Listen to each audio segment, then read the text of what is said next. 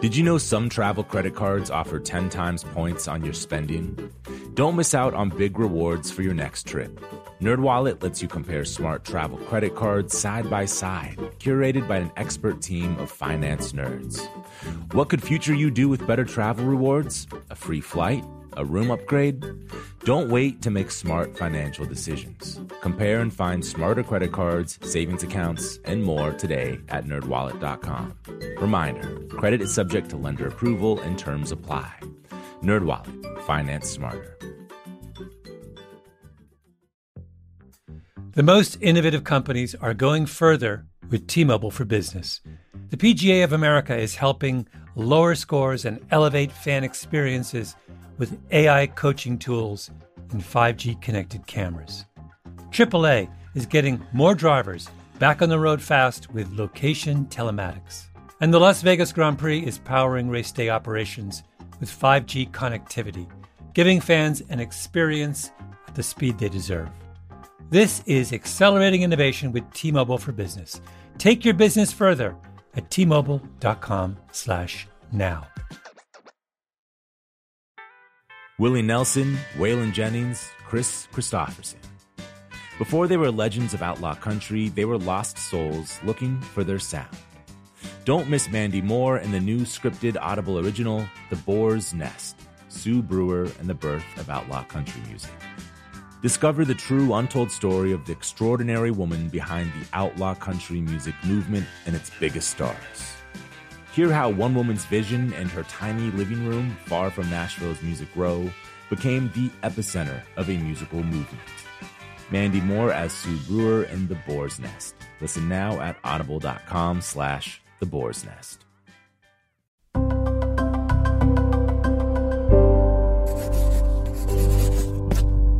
Pushkin. Since making his major label debut in 2011, James Blake has become one of the most distinctive voices in pop music. His gorgeous, haunting vocals and brilliantly edited collage-style tracks have helped usher in a new sound in popular music. James has both produced and contributed vocals to artists like Travis Scott, Jay-Z, and Spanish megastar Rosalía. He even earned a Grammy for Best Rap Performance alongside Kendrick Lamar, J-Rock, and Future on the song King's Dead from the Black Panther soundtrack. This month, James is releasing his 6th solo album, which is a nod to his electronic music roots. It's called Playing Robots into Heaven, a title inspired by the modular synth James built for the album that creates sounds meant to evoke a spiritual experience conjured by machines. It's a heady concept that translates into some of the most heartfelt and energized tracks James has made to date. On today's episode, Leah Rose talks to James Blake about how he and his longtime collaborator, Dom Maker, constructed key tracks on this new album. James also recalls how a conversation with Rick Rubin changed his life, and reveals how he spent months making new music with Andre 3000, only to learn on this podcast that it may never be released.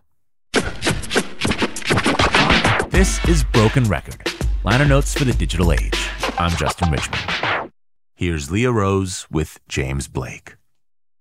Do you remember last time you were on Broken Record, and it was in 2020, and you spoke to Rick? Yeah.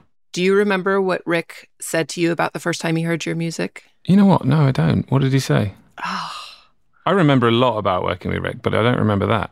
I was hoping you would remember this. So I'm curious about this because I know we tend to remember sometimes more negative rather than positive things. He told you that when he first heard your music, he hadn't been introduced to any new music that he liked more than your music. Oh, that's amazing.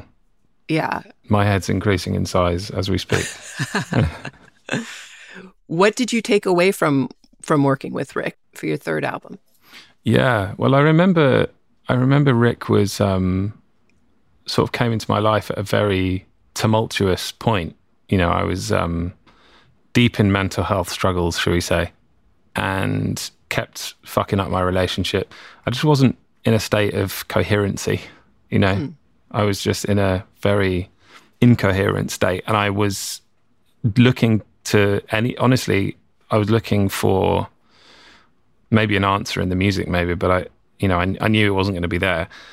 And Rick was actually really helpful at that time because, being English, growing up, we learned to speak a certain way, and I learned to speak a certain way, and it was very accusatory. If you had a problem with someone, it was like, you've done this to me, you did that. But, we weren't taught. Like when I came to California and people were speaking like this, they were going, well, I just feel that, the way you did that made me feel like this. And I feel this way. It's like, we didn't do that. We just had a go at each other. So in my relationships, that would take form of just pushing people away quite easily. If I became frustrated or whatever, I'd just kind of say something that would be too spiky and kind of ultimately not serve the situations, not serve me or them and our relationship. And so Rick showed me, and I told him about this, and I said, it feels like every time we have an argument or something like that, I say something and I just fuck it up. And he just said, check this out. And he showed me this book called Nonviolent Communication by Marshall Rosenberg, which completely changed my life because I, until that point, hadn't learned to convey my actual needs without being accusatory. Yeah. And using accusatory language. I hadn't ever used nonviolent language in that way. For anyone listening, nonviolent language doesn't mean that, violent language could be described as something like, like what I was saying earlier, you did this, you shouldn't, you mustn't, stuff like that. Kind of taking ownership of somebody's behavior for them in a way and trying to control it. And actually, it was an interesting lesson in explaining your needs so that everybody in the room realizes they have the same needs and that we can meet each other's needs. Or we can't, and that's the decision rather than having these huge emotional kind of tantrums. Yeah. Did it change the way that you thought about things that had happened to you in your past? Does it take the blame away for situations if somebody, hurt you? Well, I think what it did is it equipped me to go forward in peace in every situation, regardless of if I was hurt, which was alien to me previously, and that just helped in all my friendships and all my relationships, really. And that was a thing we talked about, and a thing that Rick had learned from too. And like, I think that was probably the best thing that came out of that session, because the album's great. Like, I love it and I'm proud of it. And Rick was great on the album, but the album didn't change my life. Yeah. That sit down for like 20 minutes changed my life. So working with him, there was actually time to have a deep personal conversation. It wasn't just all work all day, every day. There was time to just we did hang a lot out of speaking. and talk. Yeah, we did a lot of speaking. I mean, I was there for like 3 months. So it was a long time, and I was staying at Shangri-La. So there was a lot of time to kind of, and he would come in about 12, leave about 7. Yeah. On the dot, by the way. Like never miss dinner for any idea. No matter how explosive an idea sounded like it was going to become, he was out at 7. Did that make you sort of like panic as an artist? Like, oh no, we gotta eye on the clock.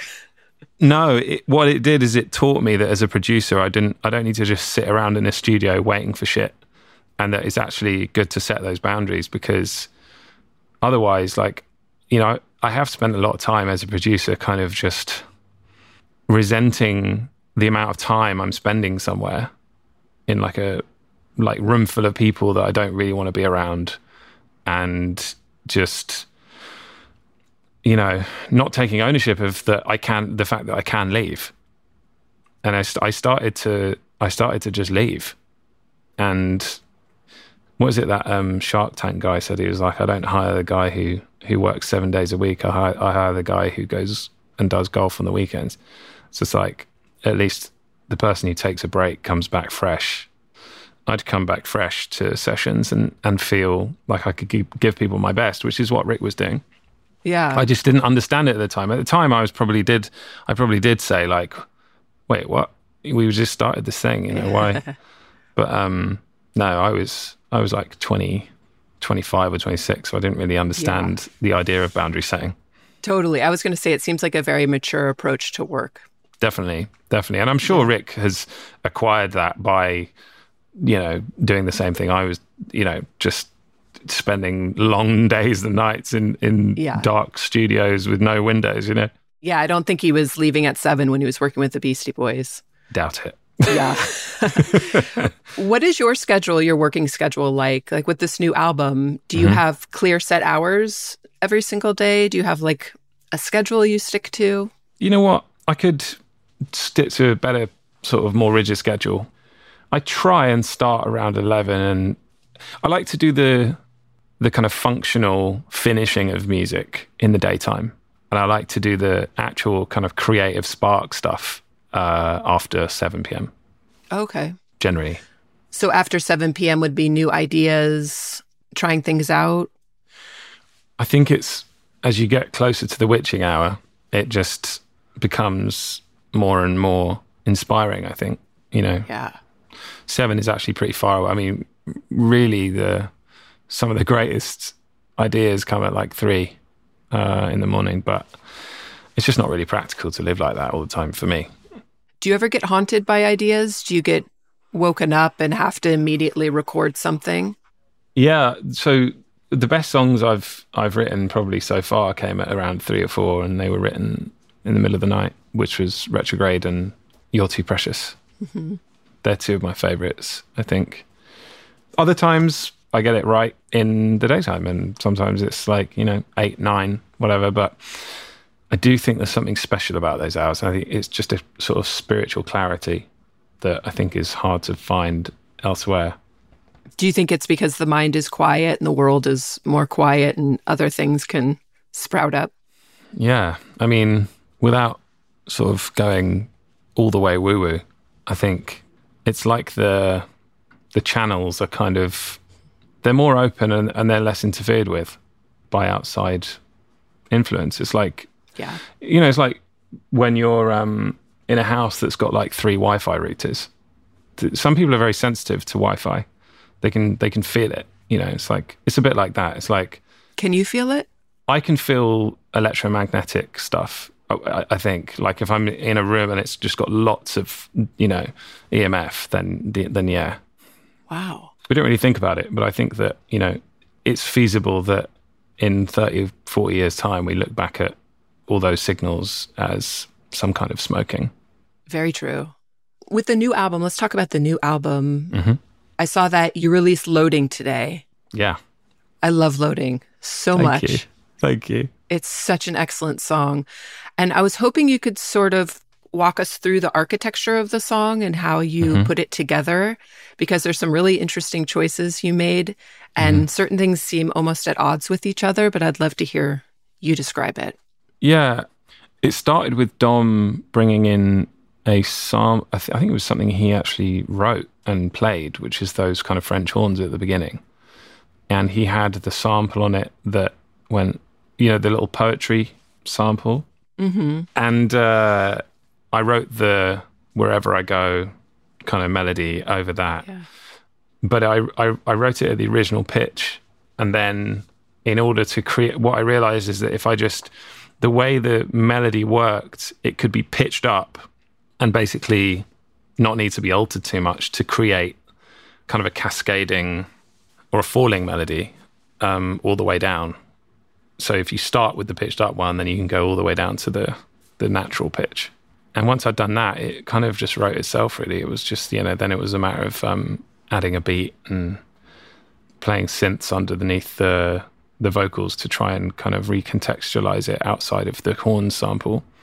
And then I started adding kind of more like ancillary, like the crazier synths that go on later on. There's some funny vocal glitches that were happening that I left in. I wanted to ask you about that. Yeah, so was that an accident? It was a happy accident. It was, I think it's a bug in FlexPitch in Logic. Logic's a great program, but it does have some kind of quirky bugs and things that aren't quite working as intended sometimes. And actually, depending on what setting you have the kind of flex pitch to, whether it's monophonic or polyphonic, it behaves differently. And I think in this case, it was polyphonic, and it was hearing something in the background, maybe. The way it like picks up on the transients of the vocal, it just freaked out and did this strange sound, which I loved. It's so cool. Yeah, I love it. And so I left it in.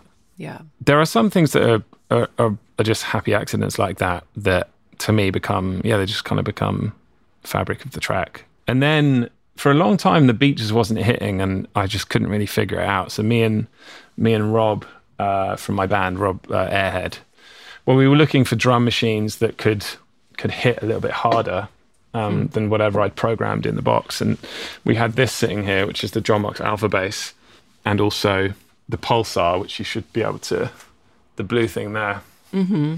And just jammed over it until I found the right drum sounds. Oh, and the TR-8S, the Roland TR-8S. So yeah, just a bunch of analog drum machines to kind of like thicken it up.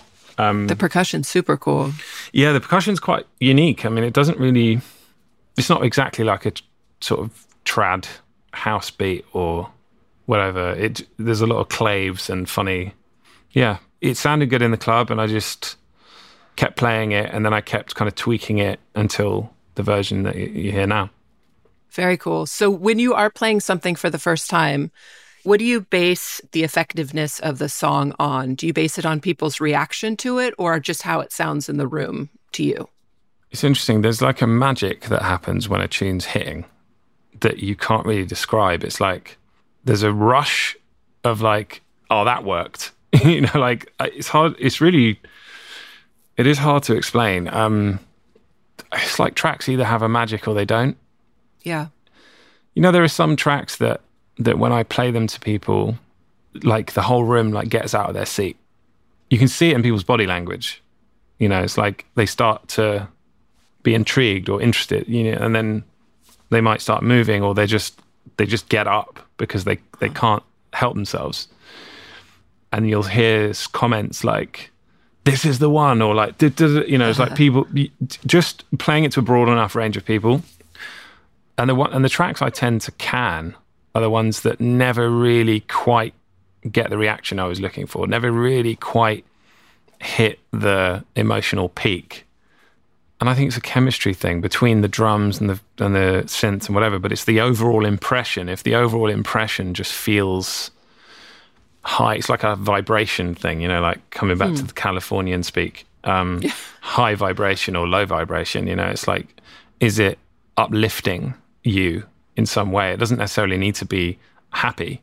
Yeah. It's like this track relies on a kind of juxtaposition between these kind of quite sad chords. Yes. And actually a melody a lyric that is basically saying, I'm only okay when I'm with you, which is not the happiest lyric and actually has slightly dark undertones in a way. It's a codependent lyric. Yeah, not necessarily the best place to be.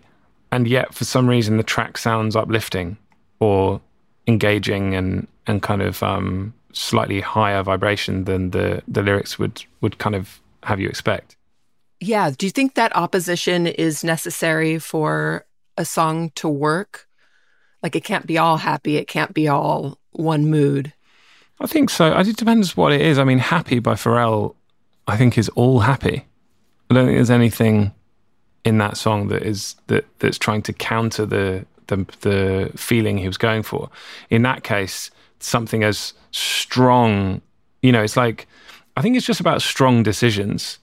I mean, it's hard to just like boil down what works about music. It's something in the moment. You either feel it or you don't. But yeah. It's so cool. I think, a lot of what you do, I've heard you talk about how editing plays a really big role in how you make music.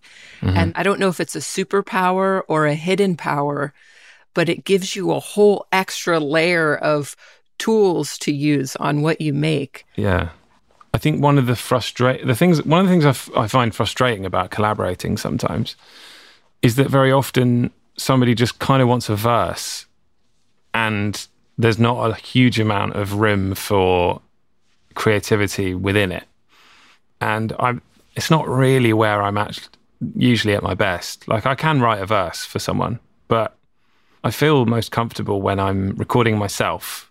Yeah. And just taking the vocals and using them as a kind of material. Right. That's how I write most of my stuff. Even if it's just speeding it up for a second or putting an effect on it for a second to kind of create a moment that I can bounce off to write another thing. Maybe that next thing is a better idea than even the first stuff I wrote. But I almost always use editing as a kind of bridge to a better idea, because my voice it's easy to manipulate. I mean, I guess everyone's is, but I find that I get bored of my own voice. You know, that's the other thing, is like, you know, I think everyone does, but after however many songs I've written, it's just, yeah. Like, if I've been writing a lot of music over the course of a month, you're going to get more and more of me trying to experiment to get away from how I regularly sound. But there are other times when I come to the piano and I feel everything sounds fresh, and I feel like I'm a new singer in a way. Would you ever consider releasing just a straight ahead, you at a piano, singer-songwriter style album?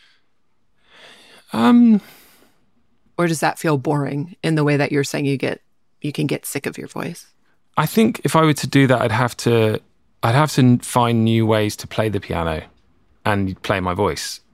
I don't think it's not out of the question. I mean, I sometimes think computers also become a massive hindrance, and editing becomes a kind of disconnecting thing.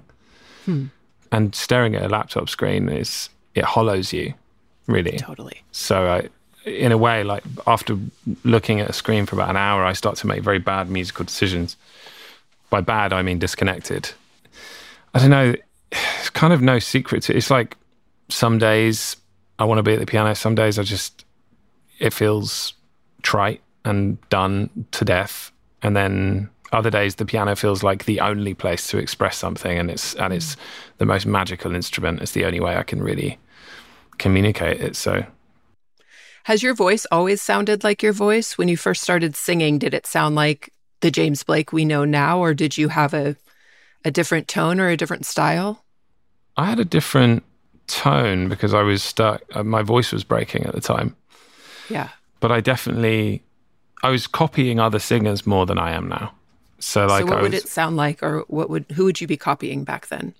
Well, it sounded, and like, I guess I'd be copying, like, it's like a mix between Stevie and then maybe something folkier and rougher.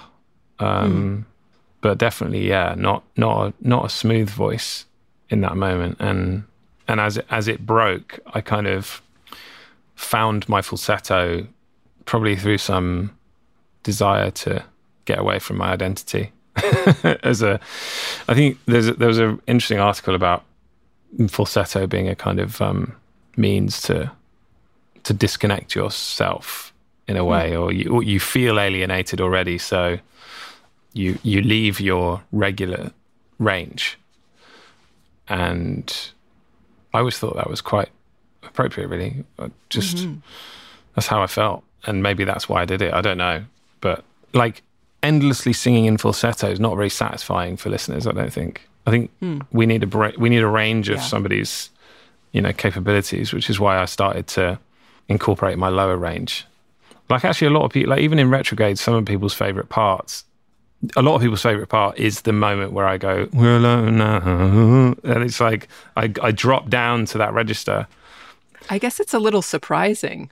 Yeah, well, it's to say, like, hey, I'm here, like, still. I'm not just over here being this kind of ghostly voice. It's like you're reaching through the TV and saying, I'm actually still here. Yeah. So you mentioned that was I think you said that's one of your best songs. Yeah. Do you consider it one of your best songs because it's one of the most well-known songs, or what you were setting out to do worked? Yeah, I just really want it. I just think I nailed it. There was no barrier between, or membrane to punch through between the idea and what it ended up becoming. It just happened very fast, very naturally, and perfectly. When something like that happens so perfectly, do you try and recreate the conditions, like almost like a baseball player who will always wear the same batting helmet or never wash the jersey? Did you go through something similar? I know people that do that. No, I didn't. I've always accepted that will never happen again. What we are chasing when we chase that moment isn't the song itself. It's the feeling of being on your path. It's the feeling of channeling. And being in the flow state. Being in the flow state. And in order to create a flow state, I've seen artists do lots of different things. I mean, one of my friends, Monica Martin, who I think is just a generational talent. Like, I think she's my favorite singer, really. She just lights a candle every time she comes to the studio. Wherever she is, she'll just light a candle. And I don't know if it helps her kind of tune in, but it helps me tune in. A candle really helps. It's something that a lot of spiritual people talk about as, helpful to kind of clear the energies of the room or whatever. But whatever it is, I mean, I'm always a kind of proponent of what works. So if that's the thing that works for you, then that's what you got to do. But yeah, like, I don't want to recreate the conditions even of retrograde. What I want to do is basically shield myself from all of the distracting factors. And I mean, the phone is a good example. It's like, I can't be creative if I've got a 10-hour a day screen time. Like, it has to be like 2 or lower, or maybe none at all. And then I can really tune in. We're going to take a quick break and then come back with more from Leah Rose and James Blake. Apple Card is the perfect cashback rewards credit card. You earn up to 3% daily cash on every purchase every day. That's 3% on your favorite products at Apple, 2% on all other Apple Card with Apple Pay purchases, and 1% on anything you buy with your titanium Apple Card or virtual card number. Visit apple.co/card calculator to see how much you can earn. Apple Card issued by Goldman Sachs Bank USA Salt Lake City branch, subject to credit approval. Terms apply. Hello. Malcolm Gladwell here from Revisionist History, my podcast about the overlooked and the misunderstood. A couple of years ago, I wrote a book called Outliers. It was about exceptional people, the ones who operate at the outer edges of human performance. Outliers fascinate me. And last year, I discovered an outlier in the form of a community organization, Washington State's City of Bellevue. The city wanted to improve public safety by making their roads safer. So they created something that no one had ever built before, a platform that gave road users warnings of any dangers ahead in real time. How did they build it? By using a combination of technologies: the Cellular Vehicle to Everything network, T-Mobile's 5G network, and 5G connected cameras. People driving, bicycling, walking, running, can't forget people running, and people operating the transportation network now had a way to prevent crashes. It's been a huge success. The City of Bellevue earned first place in the community category at the T-Mobile for Business Unconventional Awards, an event that celebrates T-Mobile customers who've dared to innovate for the sake of meaningful change. If you're a T-Mobile for Business customer and your team has, like the City of Bellevue, innovated something really, really cool, I encourage you to enter. It's also a great way for Outliers to be recognized in front of your industry's most influential leaders. You can enter at T-Mobile.com/unconventional awards. That's T-Mobile.com/unconventional awards. See you there. Snag a Job is where America goes to hire, with the deepest talent pool in hourly hiring. With access to over 6 million active hourly workers, Snag a Job is the all-in-one solution for hiring high-quality employees who can cover all your needs. On demand, temp to hire, part-time or full-time. You name the position: warehouse worker, retail associate, grocery store clerk, fitness trainer, baker, stylist, bellhop, podcast producer. Yeah, Snag a Job's got a worker for that. With our easy-to-use platform, you're able to seamlessly post and fill available positions quickly with a dedicated customer support team to provide all the help you need along the way. Kind of nice knowing you have a talent pool like that in your own backyard, right? Snagajob is the partner you need to keep your business running smoothly. So visit snagajob.com or text snag to 242424 to talk to an expert. Snagajob.com, where America goes to hire. We're back with more from Leah Rose and James Blake. The new album, when you started making this album, people are saying that it's, you going back to your roots in a way. Is it feel more exciting and maybe a bit easier to make an album that's more dance music based? It's not completely dance music based at all, but is that almost an easier task for you? Honestly, yeah, it is. It's funny. I was playing Brian Eno, the record, and we videoed his reactions as well, and we're putting out sort of little clips here and there. And I said to him at one point, I was like, I was going to play you some of the more ambient side of things, but I guess you listen to ambient music all day, don't you? And he goes, James, I shit it. I shit ambient music. And it's kind of like that with, when I'm trying to aim at songwriting as like the first, like the principal aim of the project, it's like, it's tough. It's really, really daunting and tough. And I'm entering into a kind of category of, some unbelievable songs. And I, on occasion, can rise to that challenge, but it just doesn't, it's not my most natural state. And actually, Rick mentioned, he goes, I think you're best when you're doing collages. Yeah. And he was like, you're a good songwriter, but you're not yet. You can be, basically what he was trying to say was that you can do it whichever way you want. I'll tell you where you really shine. Yeah. And I think that's kind of one of his strengths as a producer, is the fact that he, I've heard some criticism of him about, him, he doesn't like, because he's hands off, right? So a lot of people go to a producer and they think, well, why is he just sitting there? Why isn't he on the buttons? Like, why is he not like playing anything or, arranging stuff? And the thing that I think is one of the most effective kind of strengths of Rick is that he can identify if you're resonating at your strongest. And he can also identify when you're not. And the thing that most artists don't want to be told in the creative process is that they're not resonating at their strongest. It creates some bitterness, I think, to acknowledge that you're not actually doing what's natural to you, or that you're not creating the best scenario, the best scenario for your flow state.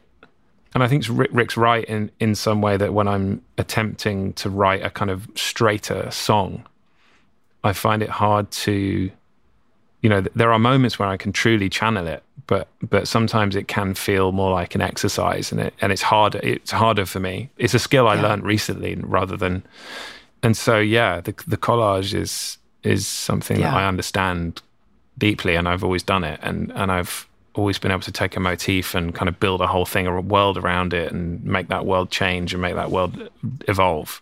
And that's where the editing comes in.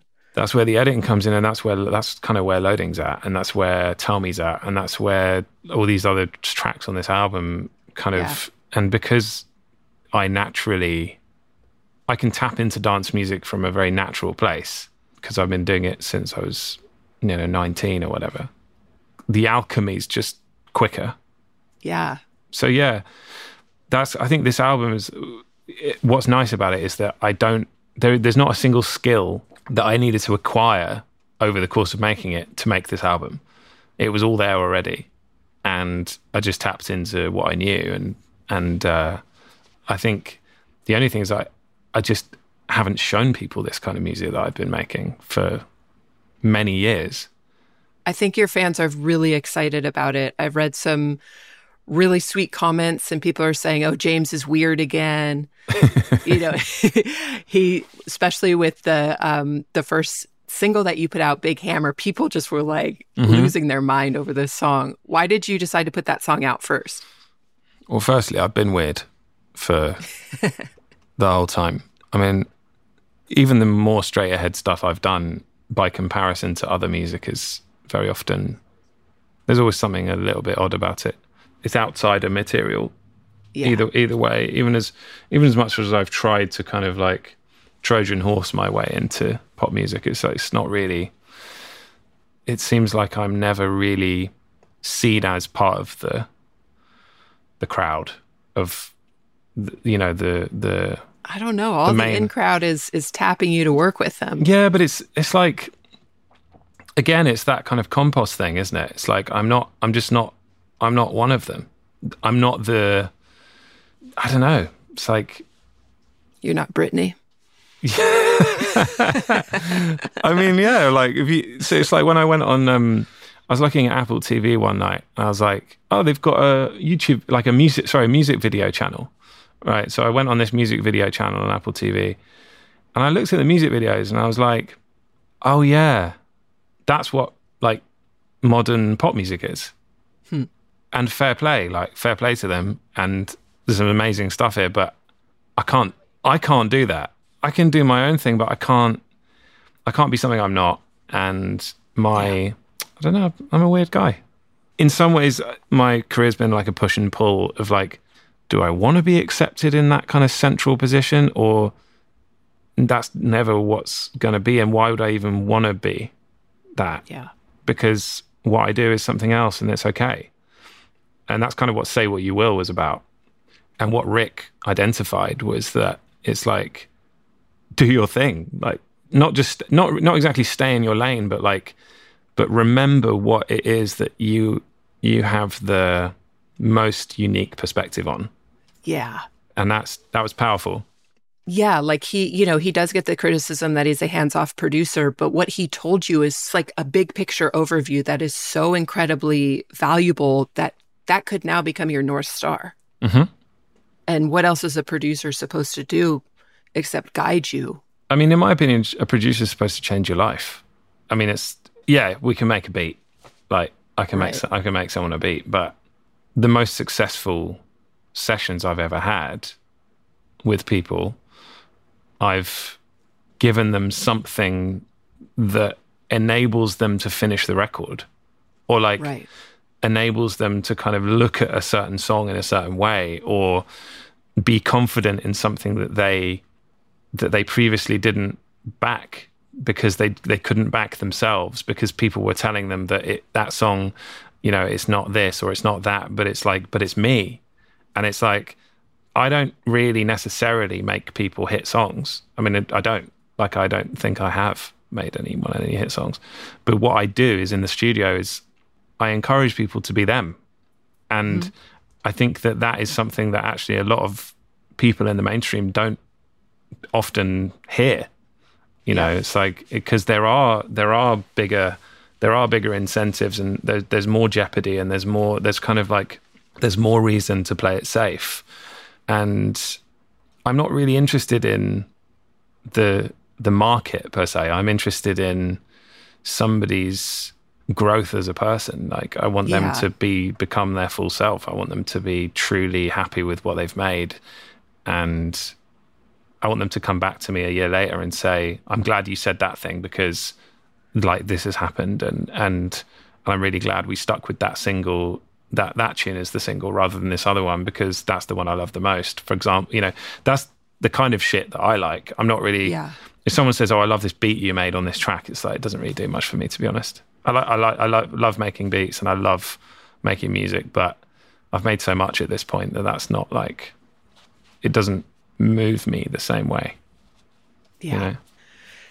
Speaking of people who feel like they're just themselves and just really someone who seems from the outside like a creative genius, I was curious what it was like working with Rosalia. Amazing. She's a force of nature. And she was, from the moment I met her, I knew she was a force of nature. I knew she was going to be huge. And she's so professional. She just came in and just nailed it, like really fast, dialed into what the tune needed immediately. And her verse happened really quickly on Barefoot in the Park, that was. Yeah. And we just immediately sounded great together when we were doing harmonies and stuff, and it just felt magic. Yeah. I really liked her. I just liked her straight away. She was just pleasant. She was just so like, it's very rare that you meet someone who is that driven and that talented and has that kind of voice, who is also sweet and like kind, but also knows exactly what they want and knows how to say what they want. Wow. And isn't going to do something if they're not completely happy. Mm-hmm. That's a very rare proposition. I think that's why she got taken so seriously so quickly, because everyone she would have entered the studio with would have felt the same thing. And it's like, there are some people who you meet who, as you're working with them, you realize that this is a step. And I don't mean that in a negative way, but that you're witnessing they're going somewhere, and you're lucky to have met them in that moment. That's how it felt. But it's like early days as far as artistic development. Yeah, because that was when I met her. It was just after she'd released Los Angeles, and then I think she was working on. I think Malamente was on the runway, but like hadn't come out yet, and she was working on her next record, and I was just in love with the Los Angeles record. Yeah. And I hadn't heard of a voice like that had moved me as much as that for years and years and years and years and years. Maybe not since Bon Iver and Joni and, but certainly to meet someone new who could evoke that kind of emotion in their voice. Yeah. I mean, that's really special. And I just felt very lucky to have met her, really. Yeah. I want to ask you about the song If You Can Hear Me on the new album. There's a line in there, Dad, if you can hear me. Where did the song come from? What's the inspiration for the song? The inspiration for the song was that I was one of the composers in contention for working on the movie Ad Astra, which Brad Pitt is in. And so they ended up going with like a more traditional classical sort of angled composer. But one of the things, yeah, they fucked up. It's like, take a chance on a new guy. No, I think actually in the end, when I heard it, I was like, oh yeah, that makes sense. But anyway, so I wrote the piano part to If You Can Hear Me. It was a sample of me playing piano that Dom had cut together into a loop. And I just lay it out and then started humming over the top of it. And it really just immediately felt very emotional. And it was one of mine and Dom's favorite pieces that we'd ever done together. Like, just for ages, we always came back to it and we're like, what should we do with this? What are we going to do with this? And as I was sort of making this album, it just came back to me and I was like, I've got to do something with this. And I had this idea for a song and I just tailored it to the way this sounded. But, I think I had a couple of lyrics from it. I didn't have a whole song. That all came to me while recording it, really. I took it very literally, as if you were sending a message to your dad. Well, it's like in the movie, sorry, I should probably explain. The movie has a scene in it where Brad's character is communicating with his dad for the first time in years, and his dad's actually in space. His dad's in some corner of space that no one can get to, and they've managed to find a way of communicating with him via some kind of satellite phone thing. And it's just a very emotional scene. But to me, it felt like a kind of a metaphor, for having gone and, as every father-son relationship is, the son has to go off and do their own thing and hopefully carve their own path. But ultimately, the tendency, what we don't realize is we're making the same mistakes and also having the same successes in some ways as our father a lot of the time, and don't realize how much we're repeating history. Do you think that's because of the story you've been told growing up? I think so, yeah. And I think like him being such a big figure in my life, I just looked up to him and still look up to him so much. And I think that he was my inspiration for making music and getting into music. And he was also my guide when it came to who not to trust and when to trust in terms of the industry and like preserving myself. And, he's never tried to vicariously live through me. He's always been someone who does his own thing really fucking well. And I do my own thing. And we talk about each other's music and he sends me stuff he's doing. I send him stuff I'm doing. And it's lovely. But one of my biggest songs was his song, The Wilhelm Scream. He wrote it. Oh, wow. So I didn't know that. Yeah, he wrote a song called Where to Turn, which was one of my favorite songs growing up. And I basically covered it. I interpolated. I took one of the lyrics from it and kind of repeated them. And yeah, I guess the song is about, there's lyrics in it that are sad and there are lyrics in it that are reflective. For example, we speak less than I'd like. I don't know how I grew away from the vine. Lots of kind of things that I'd love him to, in a way, harder to say in person than they are in a song in some ways. We talked so much about our lives respectively, and so he knows everything that he knows what I feel, and I know what he feels, and it's great. And that's why I felt safe to write a song like that. Yeah. Have you thought about if you would want to be a father? I have thought about it, but I honestly don't think I will, because if I'm going to give up 60% or 70% of my life, I'm not sure which 60 or 70% it's going to be. And I'm so involved in my music and my friendships and my relationship that something's going to have to give. And I think in a lot of cases, people often feel pressured into giving up some or all of those. Yeah. In order to have a child. And I just don't know if I think it would make me resent them. That feels like a very mature decision, and a decision that comes from a place of really knowing yourself. I guess I've also not heard a single positive thing from any parent that I know about having children. Really? Not really. I mean, I've heard some, things that seem like consolations, but nothing that made me go, oh, that sounds great. What about talking to your own parents about, now that obviously their child is grown? Yeah.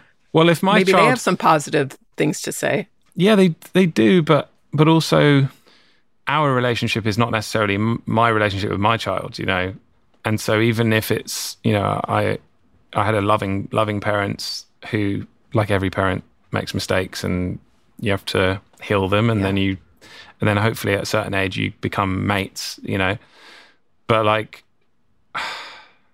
I'm someone who sort of has hyper focus. Mm-hmm. My dad does too.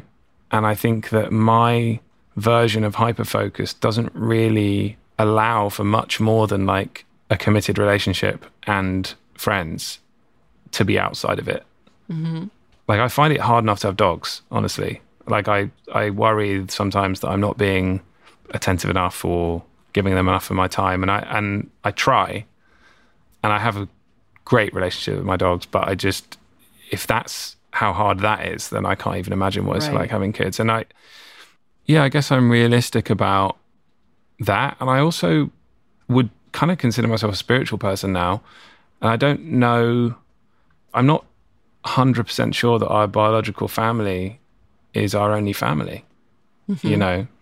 And in fact, if our biological family is our family, right. So many people have a chosen family, and the idea of legacy of, continuing the bloodline and stuff like that, I just don't really resonate too much with that. Yeah. The same way I don't really resonate with hugely with nationality, and I'm not sure if I resonate necessarily with children that much either. Whenever I meet kids, I'm like, oh, this is fun for a while. But I'm never oh, that's made me really want to have children now. I just... Right. It feels like a lot, It's interesting that you say that, because it seems like you were talking about how your dad has been a role model, and he's sort of taught you so much about the world that you're in, about your artistic world, mm-hmm. because that is such an important foundational relationship in your life that, I don't know, there wouldn't be a desire to maybe guide somebody else in that way. But you can do that with chosen family as well. I do that all the time. I mean, I'm that kind of person to other people. Even in music, it's the role of a producer is a kind of, sometimes can be like a mentor and a advice when you need it. And just like what I said about Rick, you know. Yeah. And the wonderful thing about doing it in that context is that I get to go home and I can just like leave the noise behind, because I am somebody who really values peace. I really value it. And I would find, I know myself enough to know that I'd find children pretty unbearable when it comes to like noise and kind of like unwanted distraction. And, you know, it's just like, it'd be so difficult for me, I think. Yeah, it's sensory overload. Yeah, and it's just for me. I mean, I think if you want kids and it's just something you've always wanted, then do you know? Yeah, totally. I'm not one of those people who's like, I could never bring a child into this world. It's like, I feel like every generation's probably said something like that based on, you know, the Cold War. You've got like it's like how many terrible almost world-ending situations have we been through? It's like people still had kids, you know? Yeah. We're going to take one last quick break and then come back with more from Leah Rose and James Blake. As listeners to this show, you probably consider yourself pretty smart. But how smart is your wallet? When you're looking to upgrade your wallet, it's time to turn to NerdWallet. Their expert team of nerds has the financial smarts to help you find the right financial products for you. Before NerdWallet, you might have paid for vacations with whatever was in your wallet. But you could have been missing out on miles you didn't even know you were leaving on the table. Now you can get a new card with more miles and more upgrades.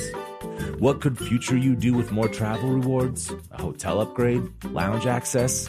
Wherever you go next, make it happen with a smarter travel card. Don't wait to make smart financial decisions. Compare and find smarter credit cards, savings accounts, and more today at nerdwallet.com. NerdWallet. Finance smarter. As with all cards, credit is subject to lender approval and terms apply. Hello. Malcolm Gladwell here from Revisionist History, my podcast about the overlooked and the misunderstood. A couple of years ago, I wrote a book called Outliers. It was about exceptional people, the ones who operate at the outer edges of human performance. Outliers fascinate me. And last year, I discovered an outlier in the form of a community organization, Washington State's City of Bellevue. The city wanted to improve public safety by making their roads safer. So they created something that no one had ever built before, a platform that gave road users warnings of any dangers ahead in real time. How did they build it? By using a combination of technologies: the Cellular Vehicle to Everything network, T-Mobile's 5G network, and 5G connected cameras. People driving, bicycling, walking, running, can't forget people running, and people operating the transportation network now had a way to prevent crashes. It's been a huge success. The City of Bellevue earned first place in the community category at the T-Mobile for Business Unconventional Awards, an event that celebrates T-Mobile customers who've dared to innovate for the sake of meaningful change. If you're a T-Mobile for Business customer and your team has, like the City of Bellevue, innovated something really, really cool, I encourage you to enter. It's also a great way for outliers to be recognized in front of your industry's most influential leaders. You can enter at tmobile.com/unconventional awards. That's tmobile.com/unconventional awards. See you there. Snag a Job is where America goes to hire, with the deepest talent pool in hourly hiring. With access to over 6 million active hourly workers, Snag a Job is the all-in-one solution for hiring high-quality employees who can cover all your needs. On demand, temp to hire, part-time or full-time. You name the position. Warehouse worker, retail associate, grocery store clerk, fitness trainer, baker, stylist, bellhop, podcast producer. Yeah, Snag a Job's got a worker for that. With our easy-to-use platform, you're able to seamlessly post and fill available positions quickly with a dedicated customer support team to provide all the help you need along the way. Kind of nice knowing you have a talent pool like that in your own backyard, right? Snagajob is the partner you need to keep your business running smoothly. So visit snagajob.com or text snag to 242424 to talk to an expert. Snagajob.com, where America goes to hire. Here's the rest of Leah Rose's conversation with James Blake. I was curious because I watched the entire interview you did with Theo Von. It was such a great interview, 2 hours and 44 minutes. Yeah. And as someone who's been doing interviews for so long now, you've been over 10 years, you've been doing interviews. Mm-hmm. Do you prefer that format where it's just loose and it's more of a conversation rather than a structured, straight ahead interview? I think I do. And I also like, I quite like doing specialist things. I don't know, I think my interests are too specific to do very general press. Yeah. I find it really dull. And I don't know, it's like with Theo and some of the other things I've done, I like to think that the kind of format it is allows me to be actually myself. Yeah. Sometimes I think myself is too jagged or something, or not quite suited to a lot of mainstream press. Huh. And maybe it's just an insecurity of mine that I won't come across well, but I just don't always feel comfortable. And yeah, I like to just feel safe in the interview, and I think that's what Theo's great at. Not only is he one of my longtime friends, but he's also just a safe space. He gives you, well, for a start, he's always going to be the more edgy one out of the two of you, regardless. So you can just rely on him to make you look pretty tame. And also, he's hilarious, and he's one of those people who just advocates total honesty, and he's just really vulnerable with his audience, and I just think that's so great. It's just surprising you guys are friends. People in the comments are like, I would have never expected this relationship. Right. And you're so sweet and supportive with each other. Well, I just think I think he does something similar to me. I don't know. I've always felt like that even the first time I saw him do comedy. I just thought, this is someone whose mind genuinely goes to the less trodden paths, and it's the only way he can do it. I could see that there was a commonality where he was always looking for, and I said this in the podcast, he's always looking for the way of saying something he hasn't said it before. Yeah. And that, to me, is just great. And there's not really that much difference in doing that with comedy as to doing it in music. It's pretty similar. I mean, I don't have loaded preset. I sort of don't do things by template. Yeah. And I get bored really easily. So I think we're quite similar. Yeah, I've heard about other comedians talk about the connection or a similarity between comedians and musicians. Dave Chappelle in Block Party said that all comedians want to be musicians and all musicians want to be comedians. And I don't think that's the most obvious connection. Yeah, I think it's true. Well, to some extent, I think it's true. I mean, so I don't actually want to be a comedian, and I'm never, you'll probably never see me try stand-up, but it's just a different part of your brain that you admire the art form, and you sort of, between musicians, I find that the musicians who love other musicians the most are always ones that just don't know how it's done. It's it's a magic trick, really. Yeah. And you're looking to figure things out. And if you're a producer or a musician, you really, if you can just hear that it's done by numbers, then that's not interesting to a musician. Right. A musician's musician is someone who no one can really work out how they do it. And that's the same in comedy. It's like Theo, no one really understands Theo's brain. I think I have a pretty good idea of it, and then he'll say something that takes me by surprise. And that's why it's fascinating. That's why it's fascinating. That's why it's engaging. And that's why it's always it's always fun. I feel the same way about my girlfriend. Jamila's brain works, her comedic brain works in a way that like I can't fully understand. Like even knowing her for 8 years, like she just makes me laugh all the time, every day, in ways that surprise me every time. And that's, you know, and she says I do for her too. And like, I think it's hard, funny, and there's nothing less funny than describing humor. But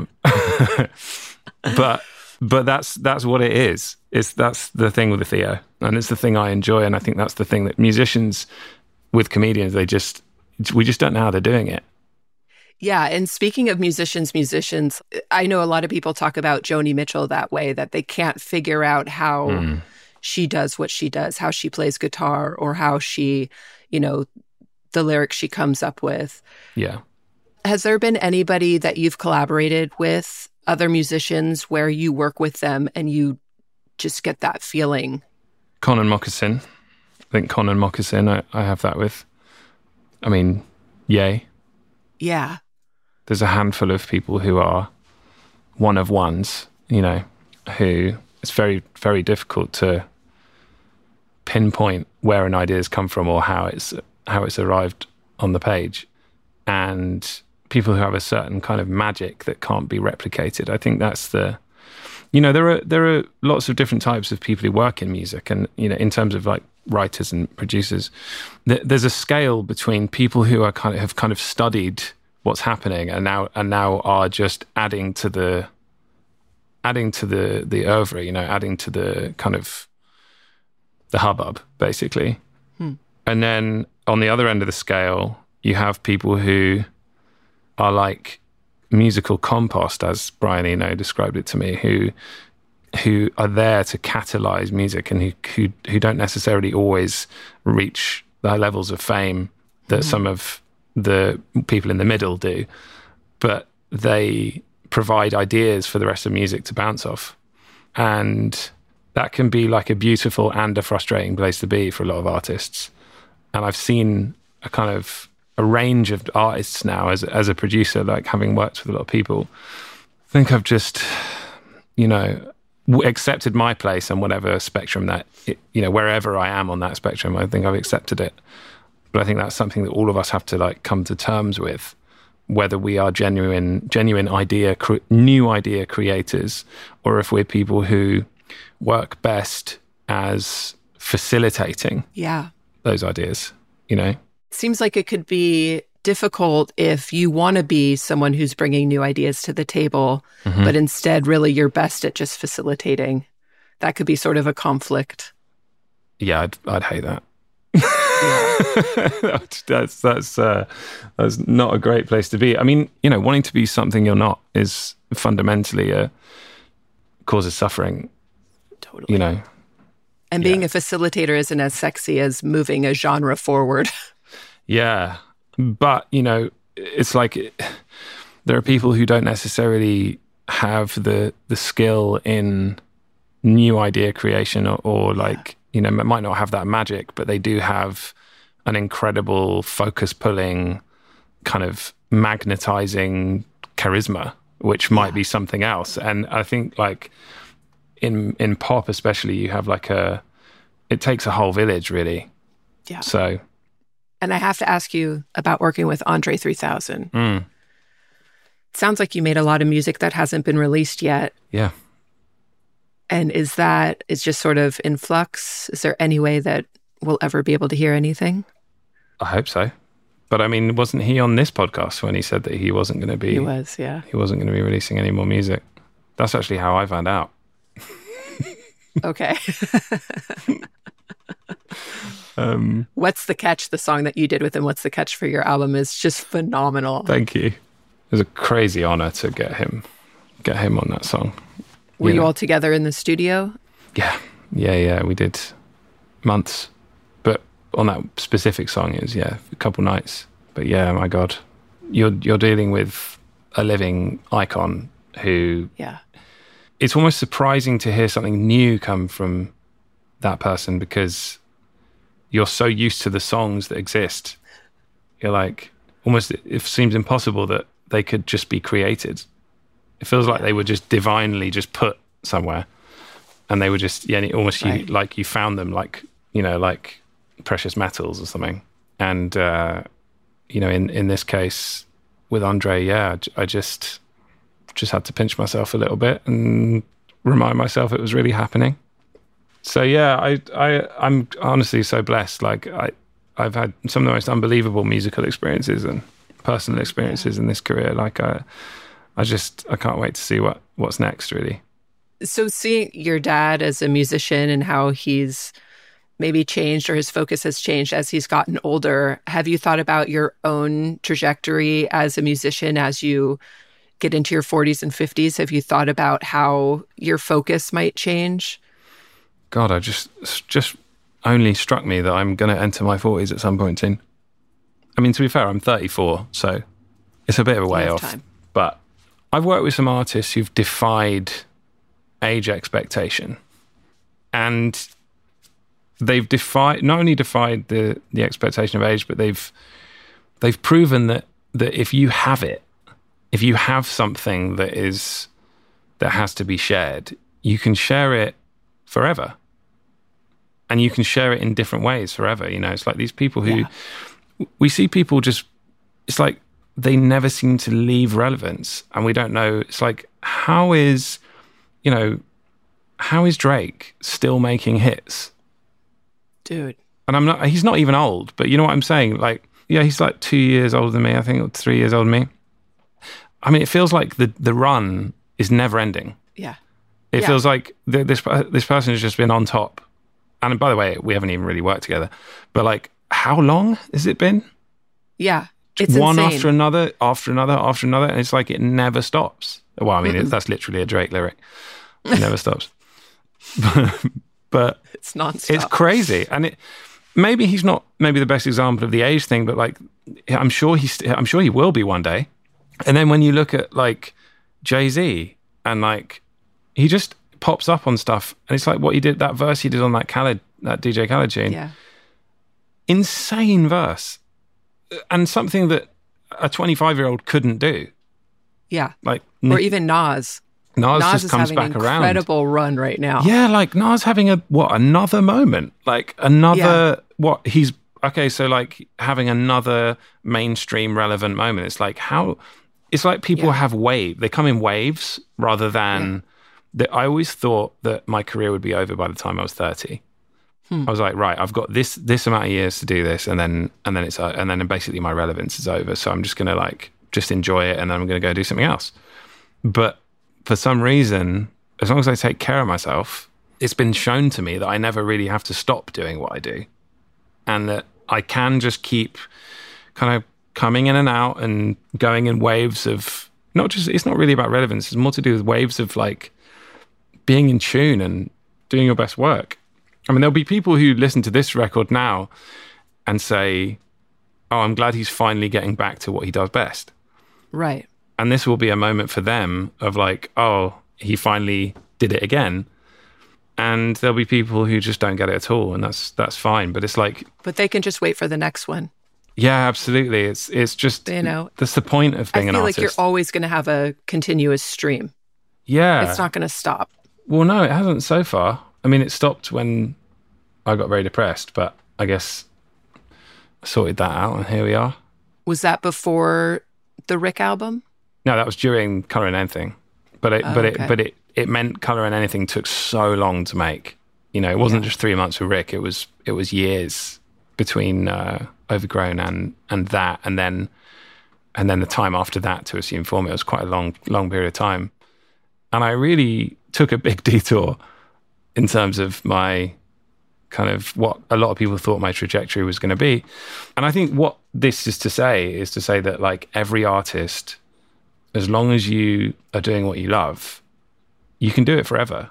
If you're really serious about it, and maybe money isn't the primary concern. And I think that was a surprise to me to learn from some of the people I work with that like, my friend Eric the Architect telling me that he's got George Clinton on his album. They just keep coming back around. Yeah. I mean, I see that with you. I feel like, why would it stop? Well, I've never seen it that way. I couldn't possibly say that for myself. But what I could say is I'm going to keep trying, and I do, and it gave me some hope that some of the people that I love the most are still killing it and still doing their thing, popping up. It doesn't have to end at 30, basically. Yeah. Thank you so much for doing this. I appreciate you so much. Oh, and man, me too, Leah. Thank you. Thank you. And congratulations on the album. I can't wait for people to hear it. Thanks. Me too. Cheers. Thanks to James Blake for chatting about making his new album, Playing Robots into Heaven. You can hear all of our favorite tracks from him, as well as songs featuring James Blake on a playlist at brokenrecordpodcast.com. You can subscribe to our YouTube channel at youtube.com/brokenrecordpodcast, where you can find all of our new episodes. You can follow us on Twitter at Broken Record. Broken Record is produced with help from Leah Rose, Jason Gambrell, Ben Tolliday, and Eric Sandler. Our editor is Sophie Crane. Broken Record is a production of Pushkin Industries. If you love this show and others from Pushkin, consider subscribing to Pushkin Plus. Pushkin Plus is a podcast subscription that offers bonus content and uninterrupted ad-free listening for $4.99 a month. Look for Pushkin Plus on Apple Podcast subscriptions. And if you like the show, please remember to share, rate, and review us on your podcast app. Our theme music's by Kenny Beats. I'm Justin Richmond.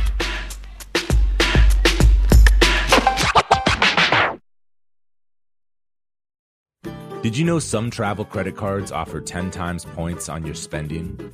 Don't miss out on big rewards for your next trip. NerdWallet lets you compare smart travel credit cards side by side, curated by an expert team of finance nerds.